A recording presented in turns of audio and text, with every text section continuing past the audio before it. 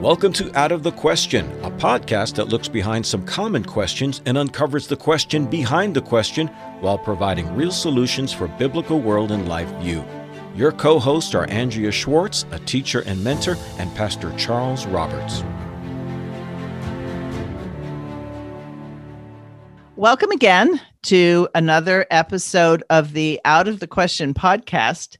And today, my co-host Charles Roberts and I are going to get behind the question, are you a closet Pharisee? So, Charles, why do we think that there may be some closet Pharisees out there? Well, of course, we know there were real Pharisees in the days of Jesus and even before, and of course, after he ascended to heaven. And these people were his bitterest enemies. They were constantly trying to thwart the message. And even after he left this earthly plane, they ferociously attacked his followers and those who sought to proclaim the message. And what made him take this approach? Why was this such a vicious thing that they wanted to pursue? Had a lot to do with their profound misunderstanding, if not twisting, of God's law. And this is a very important topic. It should be for every Christian. So the issue is, and you'll give us a reference here in just a moment, are there people who take God's laws and do they maybe add more to them? Do they deduce things from them that may make sense on one level, but they go beyond what God is actually requiring of us, especially as it relates to penalties and sanctions for violation of his laws? So people have a tendency to always want to move beyond what God is telling us to do and how to handle it. And God has given us a very simple word in so many ways. The phrase that comes to my mind is that, and if there are any Roman Catholics that listen to us, you'll pardon me, but some people want to be more Catholic than the Pope. So. Right.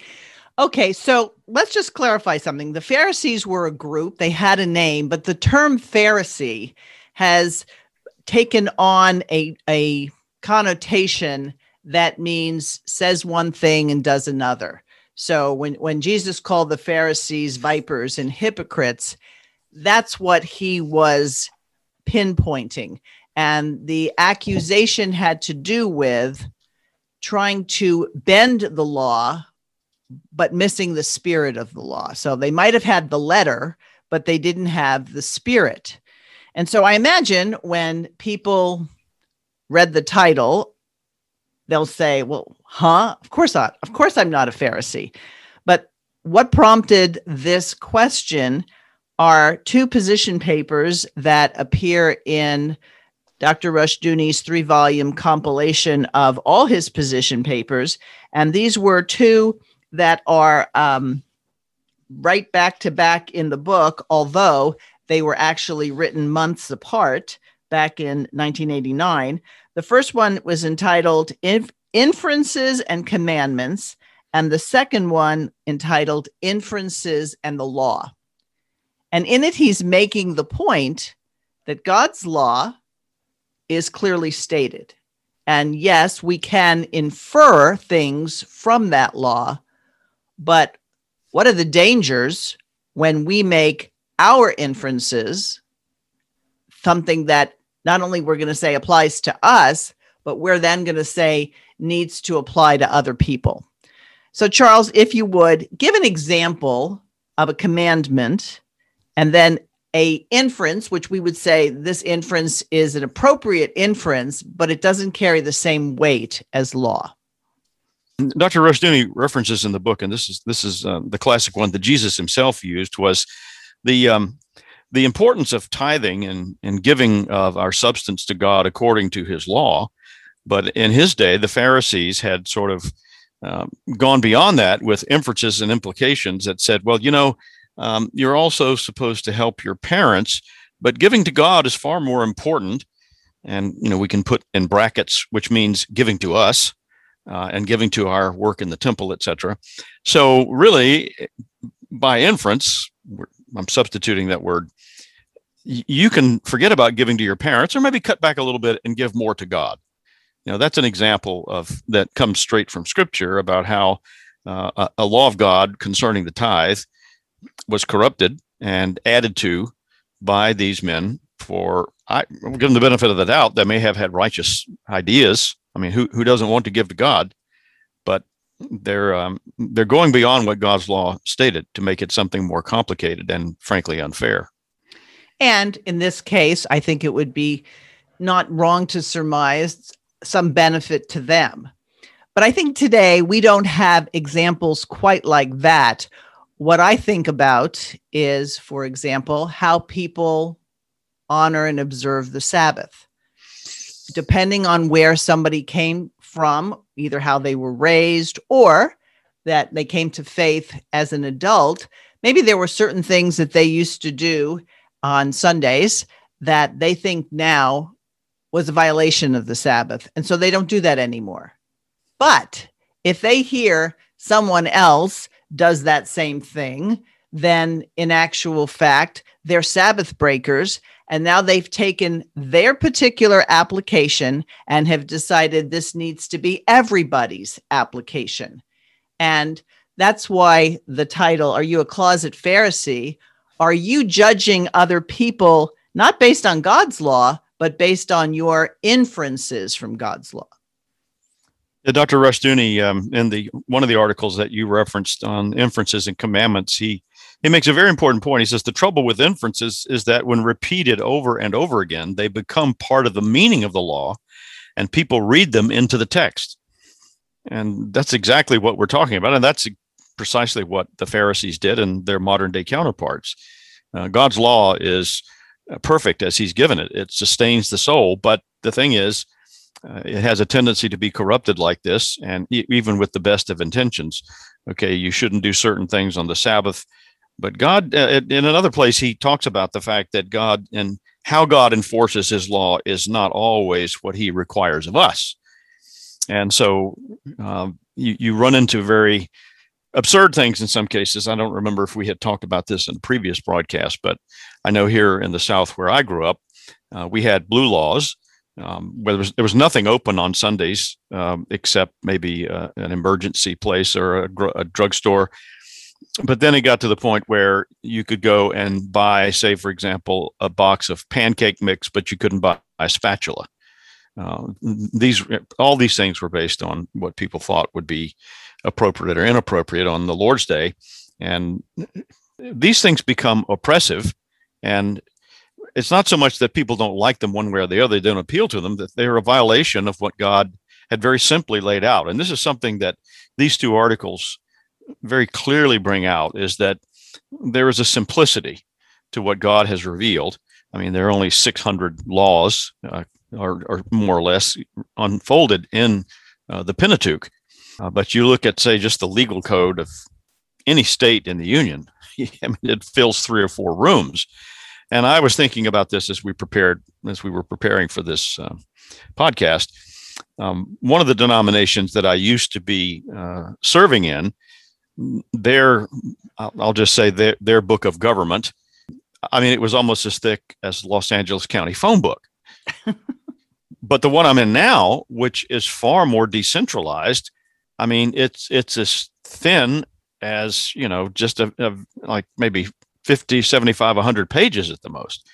I remember in an Easy Chair broadcast, I think it was one of those, Dr. Rushdoony made the point to Otto Scott or whoever he's talking to, that it used to be when you bought a car, they were very simple. And just about anybody could repair a car engine without having to have a degree in engineering. But as time progressed, people added more and more and more things, and it's just impossible for anyone to do anything without taking it to a shop. Yeah. So I think this whole idea of God's law is very complex, and some people will shudder when you tell them there's 613 laws. They're saying, oh my gosh, that's just so much. And I'd say, well, excuse me, you carry that book around with you when you go to church. So those laws are contained in that book. And as you pointed out, in any state, you could not carry the laws that just get passed in a year, let alone, that are currently on the books. So it's not so much that you're wrong in an inference. Something that someone does could, in fact, be a violation of the Sabbath. Or you might run into someone who isn't tithing. But the real question is, Does God give men the opportunity or the responsibility to punish or sanction a violation of a particular law? Well, clearly, he does with murder. He says on the testimony of two witnesses, if it's proven that the person actually committed the murder, then the sanction is that person loses his life. But today we have laws that are called, hate crimes, and we have inherent biases. God may not like any of those things, but does he give man the responsibility and the duty to go ahead and punish it?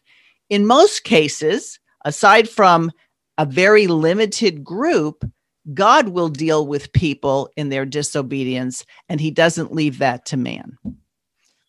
One of the other examples that he points out, and I forgot which of the two articles it was, that people often like to refer to in attacking God's law, is the case of the rebellious son. The inference that people want to draw from that is that, you mean you want to stone to death a 5-year-old? That's purely an inference, but besides that, the text doesn't indicate that. It indicates a child old enough to be a criminal. And the idea of requiring the parents to be a part of it indicates that they will side with God's justice and not sentiment. But it goes on to the larger issue of what is it that we are called by God to do in terms of these things. And the remarkable thing is that in the case of many of these laws, perhaps even a majority of them, there's no direct reference from God that, okay, if this person does this, then you do this particular thing to them.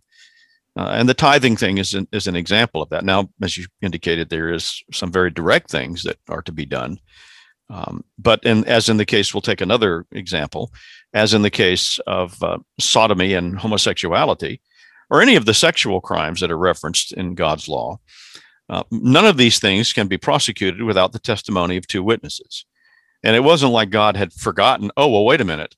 If people are doing something in private that nobody can see, how am I going to get this done? No, I mean, he built that into the system because the foundation is that we're to govern ourselves first and foremost, according to his law. And the other thing is that the purpose of the law is to not make people righteous. So the idea that people are violating it is not that they are to be prosecuted and punished because somehow they'll benefit thereby and it'll make them more holy. It's the recognition that we are counted righteous in Christ alone, but this is the standard by which we are to live. And if we go beyond what God says, then we're trending in an area that makes his word oppressive. And again, going back to the time of Jesus, this is what he was dealing with. Now, one of the most remarkable things that I think is overlooked in the Gospels are the places where Jesus has these interactions with his apostles, sometimes apparently with the Pharisees and the Sadducees and the others standing fairly close by, in which he made this contrast between, you have heard it said, but I say to you. And this is a prime place where he's interacting with the case of people believing inferences rather than God's law. And one of the things that people don't get, especially when you're having the theonomy versus antinomianism debate, they think that the Pharisees were upholding the law and Jesus was saying, no, the law is gone. You're no longer under law, you're under grace. When in actual fact, what you just said, he was saying, you have made your inferences law to the point that you at least know that this is an inference that you're making, but the people you teach don't know that, so they think it's the law. So you could have all sorts of things that you could do on the Sabbath as opposed to that you couldn't do, kind of like your pancake mix spatula example, which purely is, okay, if that's how you're going to organize your life personally, and you feel that this has you honor God's law, fine. But as soon as you start enforcing it on other people, then you've put yourself in the place of the lawgiver, which is Jesus Christ. In thinking about this, I recalled a conversation I had with a man who is still a good friend of mine. He teaches martial arts. He's a karate instructor in Massachusetts. And I think you and I have talked about this off cast, that both of us have had an interest in this at different times. And our audience probably is familiar enough with karate and other martial arts to know that there are forms, prearranged forms, sometimes called kata, that you learn a specific set of movements that may be 20 or 50 or 100 different movements that follow a certain pattern. And these are fairly standard across the different styles. Well, this man was telling me that, this goes back many years ago, that there was one of these particular forms that a friend of his was demonstrating to him that contained a move he had never seen before. And he asked him, he said, this particular movement you made, I've seen this form done many, many times across different styles, but I've never seen that. And it turned out that this particular movement was put into that form as a result of this man and his school having learned the form from a 16 millimeter film. That was the way these things were recorded back in the day.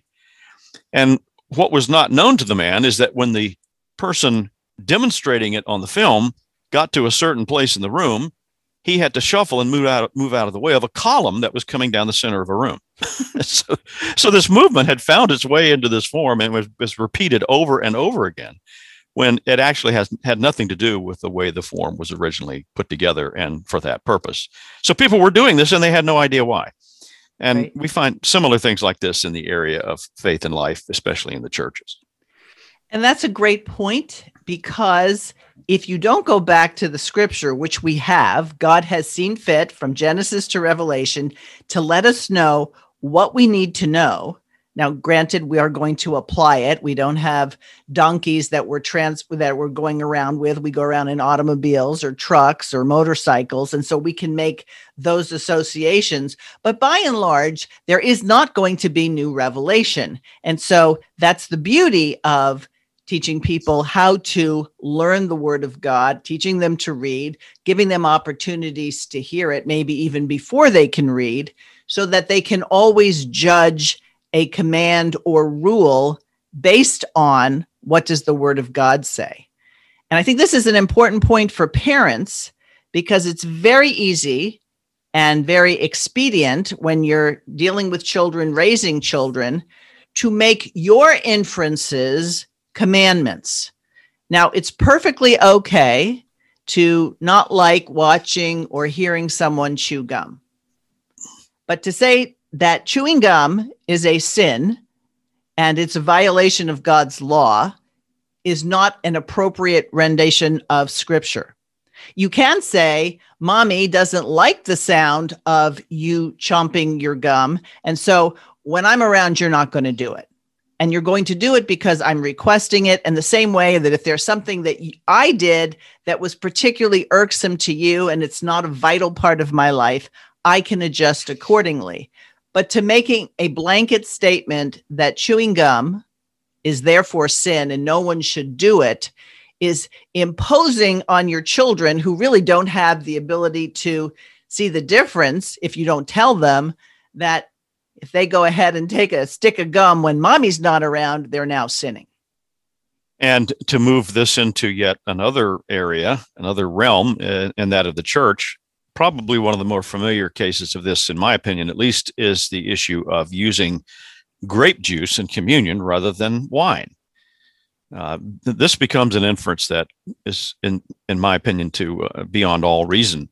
There's simply no way to get around the fact that in the case of the wedding feast at Cana, Jesus turned water into wine. He didn't turn it into unfermented grape juice, whatever that was supposed to be. And this becomes an inference on the part of some people because they have an idea that that alcohol is in and of itself bad. Drunkenness is bad. Drunkenness is an evil that's condemned in Scripture. But obviously, drinking alcohol in and of itself is not something prohibited by God's law. Drunkenness clearly is.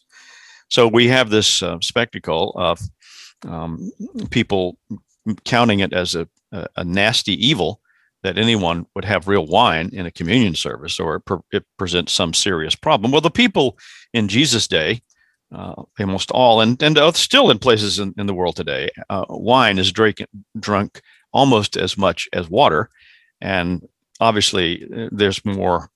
I'm guessing, I don't know that I have the statistics to back this up right now, but I'm thinking alcoholism is probably as much or more a problem in societies that prohibit it, or at least try to, than in those who don't. And this is not to say individual conscience doesn't play a role. For example, when Paul is talking to believers about the weaker brother and saying, look, really, you don't have to worry about eating something that was sacrificed to idols. But if he finds it a stumbling block, then take away your preference, which is fine, but you don't want him to stumble. So you don't ever want to tell somebody who thinks that drinking alcohol at communion is something that is sinful, especially if the person came from an alcoholic background. You pray that God will show that person what God wants that person to know, but you don't take it, even if your inference is correct, which I believe what you just said about Scripture is correct, you don't make that a major point if it's going to cause someone else to stumble. So it can go either way. You can make it so that your inference is, oh, don't worry about it. It's not a problem. Just go ahead and do it. But if the person has a conscience objection, until such time as God informs their conscience differently or they learn differently, we don't want to trample on another brother in an area where we don't have jurisdiction to discipline. Exactly. And I think something that Dr. Rushdoony said in the second of the two articles, Inferences, or is it the first, Inferences and the Law, he says, but God's law has limits. Man seeks a total law, whereas God does not, even though he is the absolute sovereign and creator. God does not present his law as the salvation of man and society, but as the way of holiness. This is a very different thing. And it may be astounding to some people that we, of all people associated with the Chalcedon Foundation, are talking about the law is more open and free, and God's law is something that is not cumbersome, because they're the caricature that we want to yoke people up and all that sort of thing. But as he points out here, God's law does have limits, and it's not meant to be something that is a vehicle for salvation. It is men who corrupt it and try to make it something like that. It's very plain. God's law is very simple, and there are only humanistic inferences that try to supplant that and make it such that it becomes a serious burden to people. And I think the way a lot of people become Pharisaical is that they try to tweak God's law to justify something that they're doing, or something that, for example, you'll hear people say, well, how is it appropriate to tell two men who love each other that they shouldn't be able to express that love physically and actually be married? Well, instead of getting into the emotional and how would you feel if, you go back to the Scripture and you say, thus saith the Lord. So these are issues we're not going to debate. The only way you debate these issues is if you somehow don't take the clear meaning of the Scripture. If God calls something an abomination, and you don't know what an abomination is, you should look up the word and look at all those times in Scripture that certain things are called abominations. Well, you should tread gently to decide that what God calls an abomination isn't. So as has been pointed out in previous podcasts, yes, there are things like homosexuality is wrong. Does that mean it was never carried out in secret? No. There wouldn't be a law against it if man didn't have a tendency towards it in his sin, but it was never to be accepted as a societal norm.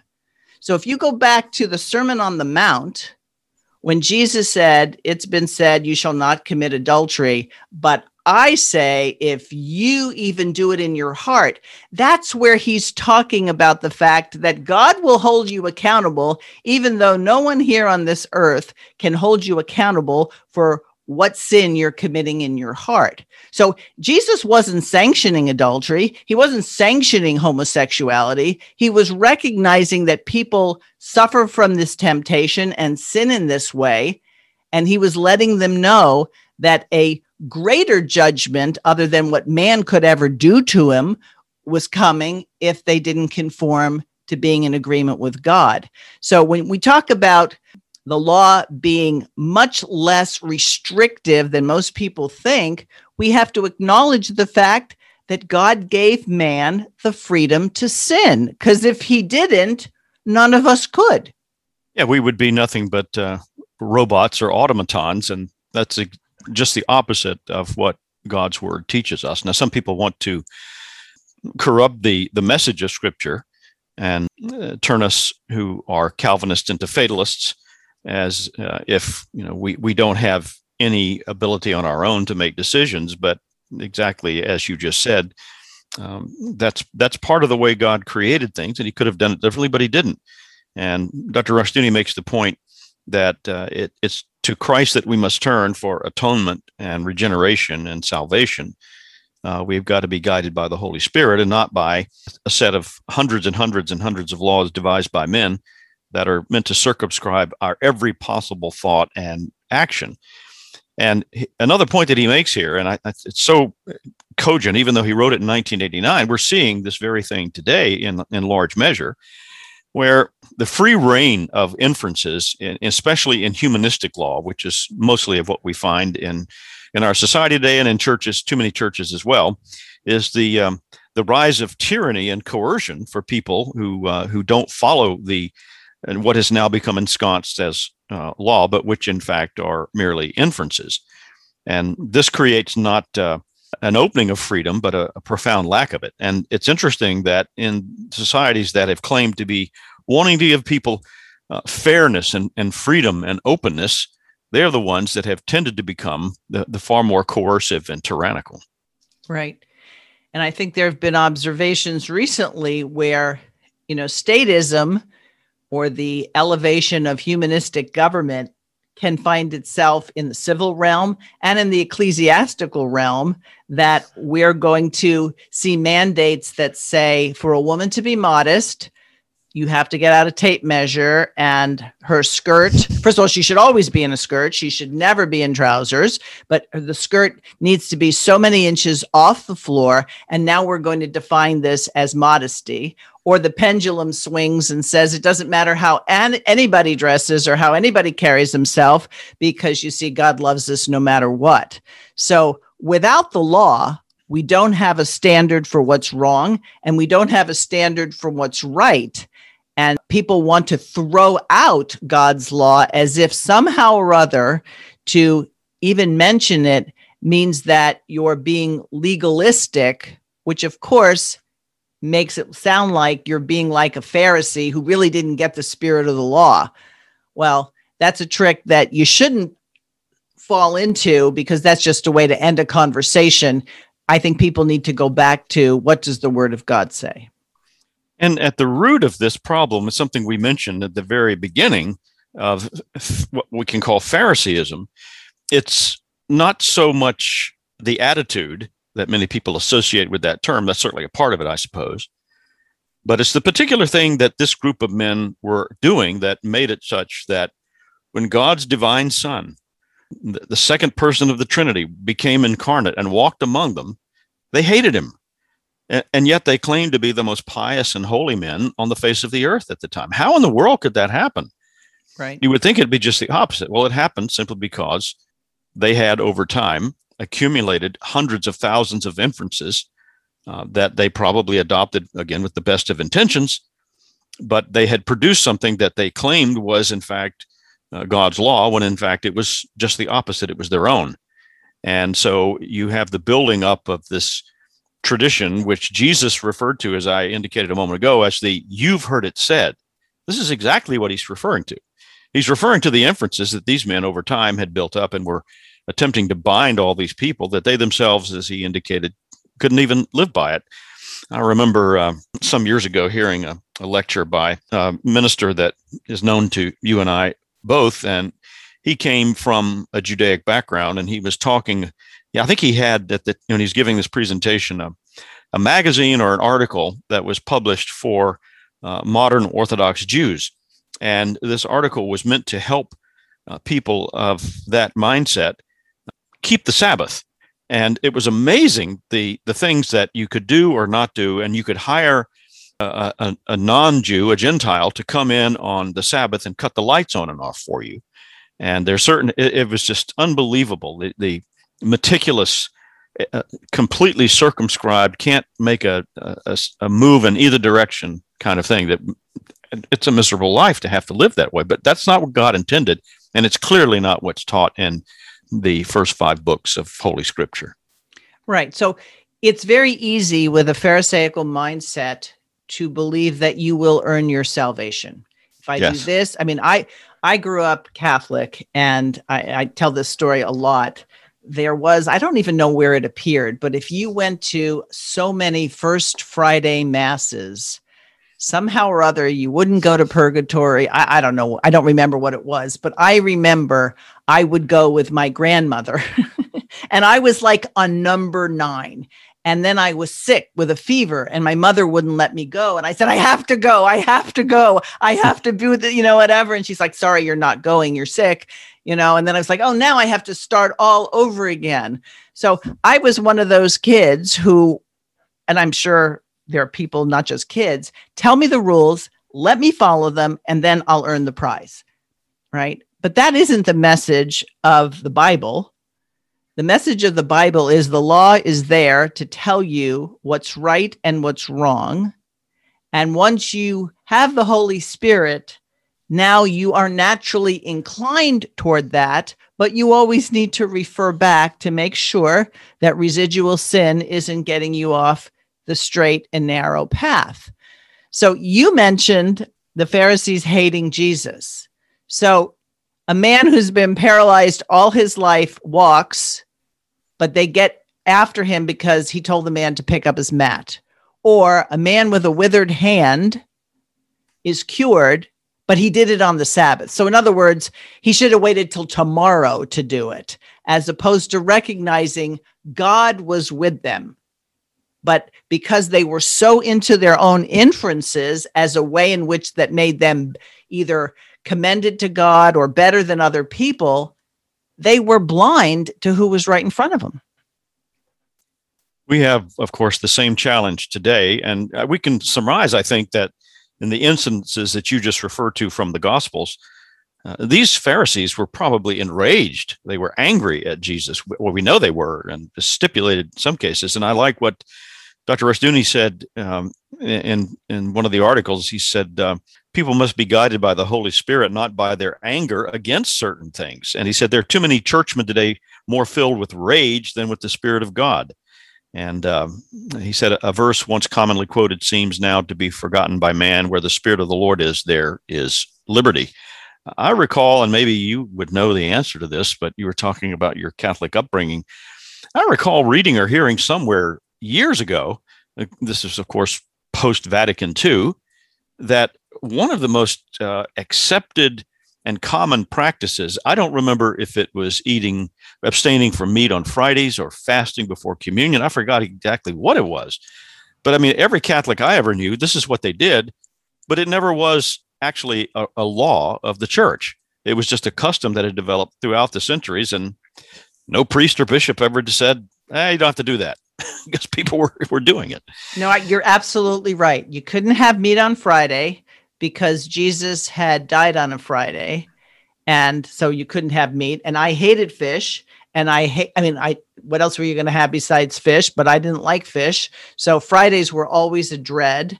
And there was a point where you had to abstain from food for 3 hours before taking communion, and then 1 hour from drinking before you had communion. And right. It was not uncommon to watch in the summertime, watching people faint because they hadn't eaten.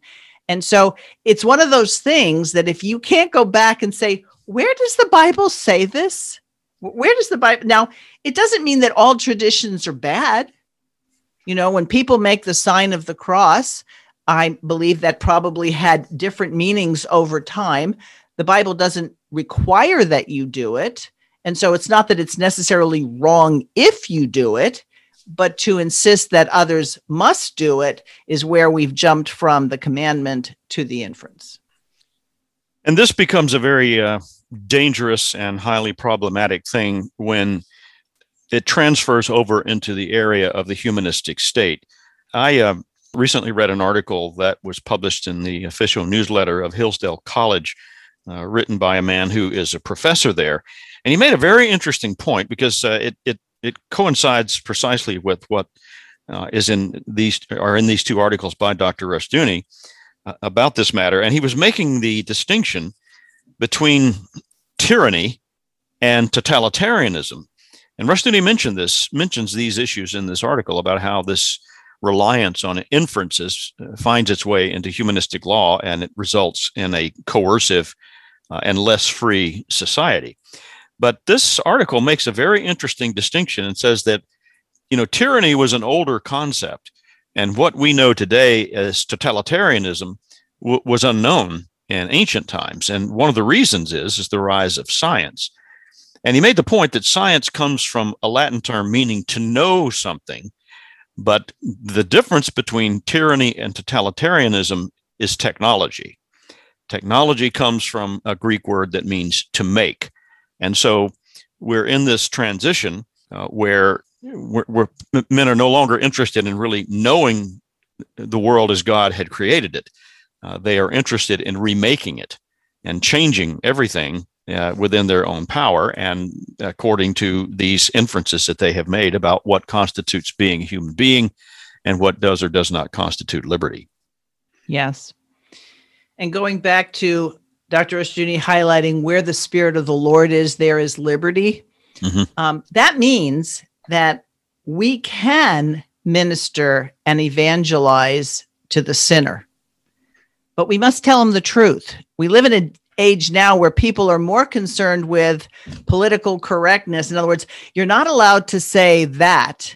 And I think as soon as Christians abandon, thus saith the Lord, but then be willing to hang in there with someone because you really care about this person's salvation. If we repair to, well, I just want to get along and I don't want to get in trouble and we won't talk about religion and we won't talk about politics, then you've missed your opportunity to give a reason for the hope that's within you. If all you're willing to do is talk about God's word among those who say they agree with God's word, then you're certainly not acting as an ambassador. When you're an ambassador for Christ, you go to a foreign land. You don't normally have ambassadors in your own country. And so I think it's this view that says we really do have something to share. And oftentimes we're going to be sharing that with our enemies. And how do we love our enemies?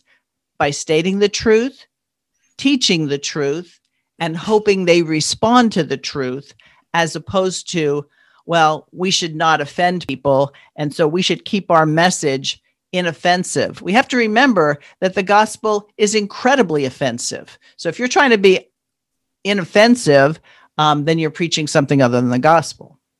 This becomes also an issue in the area, say, of foreign missions, or, as you've indicated, our personal mission efforts in dealing with people around us, and that we have to be very cautious in understanding what the gospel message truly is. And it is a message of, yes, personal salvation, but it is also a message of becoming a citizen of God's kingdom. That requires us, after we are admitted into that kingdom by God's grace, to act like citizens of that kingdom act. But unfortunately, keeping with the theme that we've been talking about, what we have seen is the first thing many people who, with good intentions, want to do in terms of evangelism is, and I'll use something that I'm familiar with from my younger days, is, well, listen, if you want to be a Christian, the first thing you have to do is cut your hair. Or you have to not do this or not do that. And, look, especially if you're going into a culture where there is rank paganism all around, these things need to be addressed on some level. But if you don't start with the fundamental part, which is understanding that your relationship to God is the most important, and your love for him will lead to then a desire to obey him and follow the pattern of life that he has set forth, all those things will sooner or later take care of themselves. I mean, not in a vacuum, and people do need to be given guidance about living holy lives. But I dare say in the 1960s and 70s, there were hundreds and hundreds of thousands of younger people who were simply turned away from churches, either of their own initiative or if not outright, simply because the fashion had changed a little bit and people were wearing their hair longer. I mean, it was a different time that could have symbolized something. There are similar issues today on different topics. I think for us, another area where we might find this being a problem is in the area of worship. That becomes something too, where especially in the Reformed churches, we have the topic of the regulative principle of worship, which has some very, very important things to teach us. But this too becomes something that, and to greater or lesser extent, depending on what area we're talking about, is a subject of inference. And to completely disfellowship someone because they don't do this in worship or they do that in worship needs to be rethought in some cases. Right. And even when you need to make a correction, you make a correction in such a way that you don't try to communicate this is the most important thing. A good example, there was a young woman who started frequenting our fellowship. And, when she first showed up, her hair was dyed, her pants were kind of tight, and she had, false eyelashes on. Well, we could have pointed out and said, you're just not dressed right. But, the more the person hung out, then the clothing changed and the false eyelashes weren't there. And she showed up looking like herself. Well, how did that happen? Nobody criticized it, but she could see around her that wasn't the standard that meant that you were in or not. And over time, people shed those things that they have accumulated. The scales come off, so to speak, that they put on there so they could be accepted in a different area. And I think it's really important for families to understand this. I know that it's a temptation to make sure your children will never sin. I'm going to make it so they don't have opportunity to sin. Anytime they look in that direction, I'll let them know that it's sin. And so especially when they're younger, you think, well, I got this worked out. Our children will never sin. Well, I got news for anybody who hasn't lived through it. And I know you have, Charles. They'll find new ways to sin. You may say you can't do this, this, this, and this. And then things you never conceived of are things that they'll go explore. So rather than trying to make it so that you're not allowed to sin, you point out how God views sin, what the consequences of sin are. You're going to be judged for it. You won't be blessed for sinning against God. And then trust God with our children. Trust God with the people under us so that we're training them, we're informing them, and we're having them understand the basis on which they'll be judged by God. But then let God be God, and you just be the person that God has privileged to steward a life, as opposed to create, dominate, and conclude what's going to happen to that person. In a similar way, Jesus faced the same challenge with his apostles and those who would come after them. He ascends into heaven and he sends them out to be his ambassadors throughout the world and to make the nations his disciples. But I'm sure he was under no illusions that they were never going to sin or do anything wrong. But how did he handle that? Was there some coercive structure put in place that would slam down the instant some disciple or early apostle did something untoward? No. There were many mistakes that were made, and that was a part of the larger plan. This is the way the Lord works, and this is not a license to sin, but the law is the law of liberty, and this is how God designed it. And whether it's on a Christian fundamental level or any other area outside the church, especially in government, the idea that things become coercive, that they become micromanaged, these are humanistic influences. This is not a part of what God has ordained for man.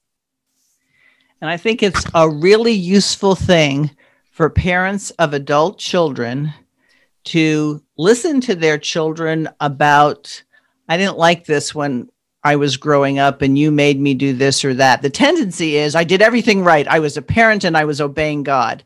Well, I can acknowledge that a lot of times I thought what I was doing was right in my understanding, and inferences from God's law, only to discover I had other options than the only one I thought. And so, because God gives us the remedy when we recognize and acknowledge our sin, we confess it, and then we repent of it, and he's faithful and just and forgives us, that we can move on. But even more importantly, as a Titus 2 older woman or a Titus 2 older man, oftentimes the mentorship that we're able to give isn't, let me tell you where I did everything right.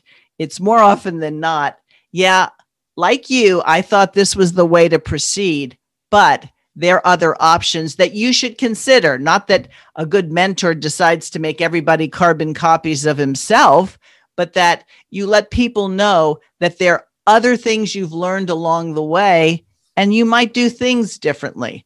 We know from the accounts in the scripture, there were plenty of the Pharisees who did turn to Christ, right? So it's not like if you're a Pharisee, you were never going to make it into the kingdom of heaven. No, the same thing applied. If they confess their sin, God is faithful and just, will cleanse them of their sin and forgive them.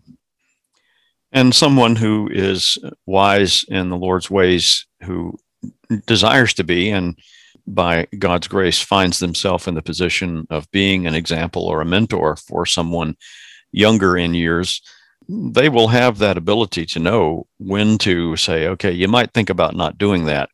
On the other hand, you realize, and this is, I think, true in terms of our own children, there's some things you just can't tell people. They do have to learn on their own. And I don't mean, it may mean, okay, I've told you not to put your hand on the stove. You're just going to have to learn by burning yourself. Not necessarily something like that, but other life lessons that you can talk yourself blue in the face, and it's not going to do that much good in the long run. Because there is that element of freedom that God has given all of us, and we all have to walk that path of learning and hopefully become wiser. And it also, that example that you gave highlights the importance of being in a fellowship context where you do have that option and that blessed opportunity to benefit from the guidance and wisdom of people who have the benefit of years of learning and walking with the Lord that you may not have. Even though you or I or someone else may consider ourselves up in age, there are people yet older and more experienced than us. That's God's plan. That's part of God's model. And I think that if, and winding this up, if from the church pastoral standpoint, if I could give any encouragement or guidance along these lines that we've been talking about, how to avoid being a Pharisee, it's that way, to make sure that as an elder or a pastor or a fellow church member, we are interacting with our fellow believers in a way that gives honor to the Lord, specifically in what he has written in his law and in his word. And that requires us to know something about it and to be cautious and not binding people's consciences on things that, okay, it may be okay for us in an instance that we mentioned earlier. But honestly, we cannot say that the Lord requires you or me or anyone else to go around requiring people to do exactly like we do in that particular case. Exactly. Which is why Chalcedon's emphasis has been learn the law and apply the law. And these position papers that Rushdoony wrote over the course of his ministry with Chalcedon, and I've mentioned it's in the 3-volume set, An Informed Faith. When I came up to these two articles, Inferences in Commandments, Inferences in Law, I had read them before. I had read them when they were written, because it used to come every so often, this little mimeograph sheet. And so I had read it, but when I reread it, this many years later, I had more experience under my belt. I had a greater understanding of the law. And whereas when I first read it, it was like, oh, good, I'll never do that. Oh, no. Okay, I'll be careful. He said not to do it. I won't do it. I read it decades later and I'm like, yeah, I did that a lot. So his position papers on all sorts of topics are very useful, especially to the mature believer who has hung around a study of the scripture, considers himself or herself theonomic and reconstructionist. Dr. Rushdoony had a way of getting under your skin. And I used to joke with him when we would go up and attend the service where he was preaching, I almost never enjoyed his sermons. I would, you know how you can go up to a pastor, you probably get this. Oh, pastor, I really enjoyed your sermon. I almost never enjoyed his sermons because they shone a light on me that I had to confront. Am I in keeping with this or not? Now, he didn't slap you in the face with it, but still, if you listen to what he said, this is how you're to judge yourself. So I highly recommend these articles to people, and the way they were put together with the editor who did them, they're kind of grouped in subject matter. So it's sort of like intensive training in a particular area. And the concluding sentence of the second of the two articles, he makes a statement that I think it'd be good for us to remember as we kind of wind things down here, is the Christian and the church must learn to believe, obey, and respect not only the inscripturated law word of God, but his silences also. Yes. Typical Rushdoony. Get you at the end and make sure you've got something to think about. All right. Well, thanks, Charles. I think that this was an important one. So I hope it's been of benefit to our listeners. And as always, you can reach us at outofthequestionpodcast@gmail.com. And we look forward to hearing from you. Thanks for listening to Out of the Question. For more information on this and other topics, please visit chalcedon.edu.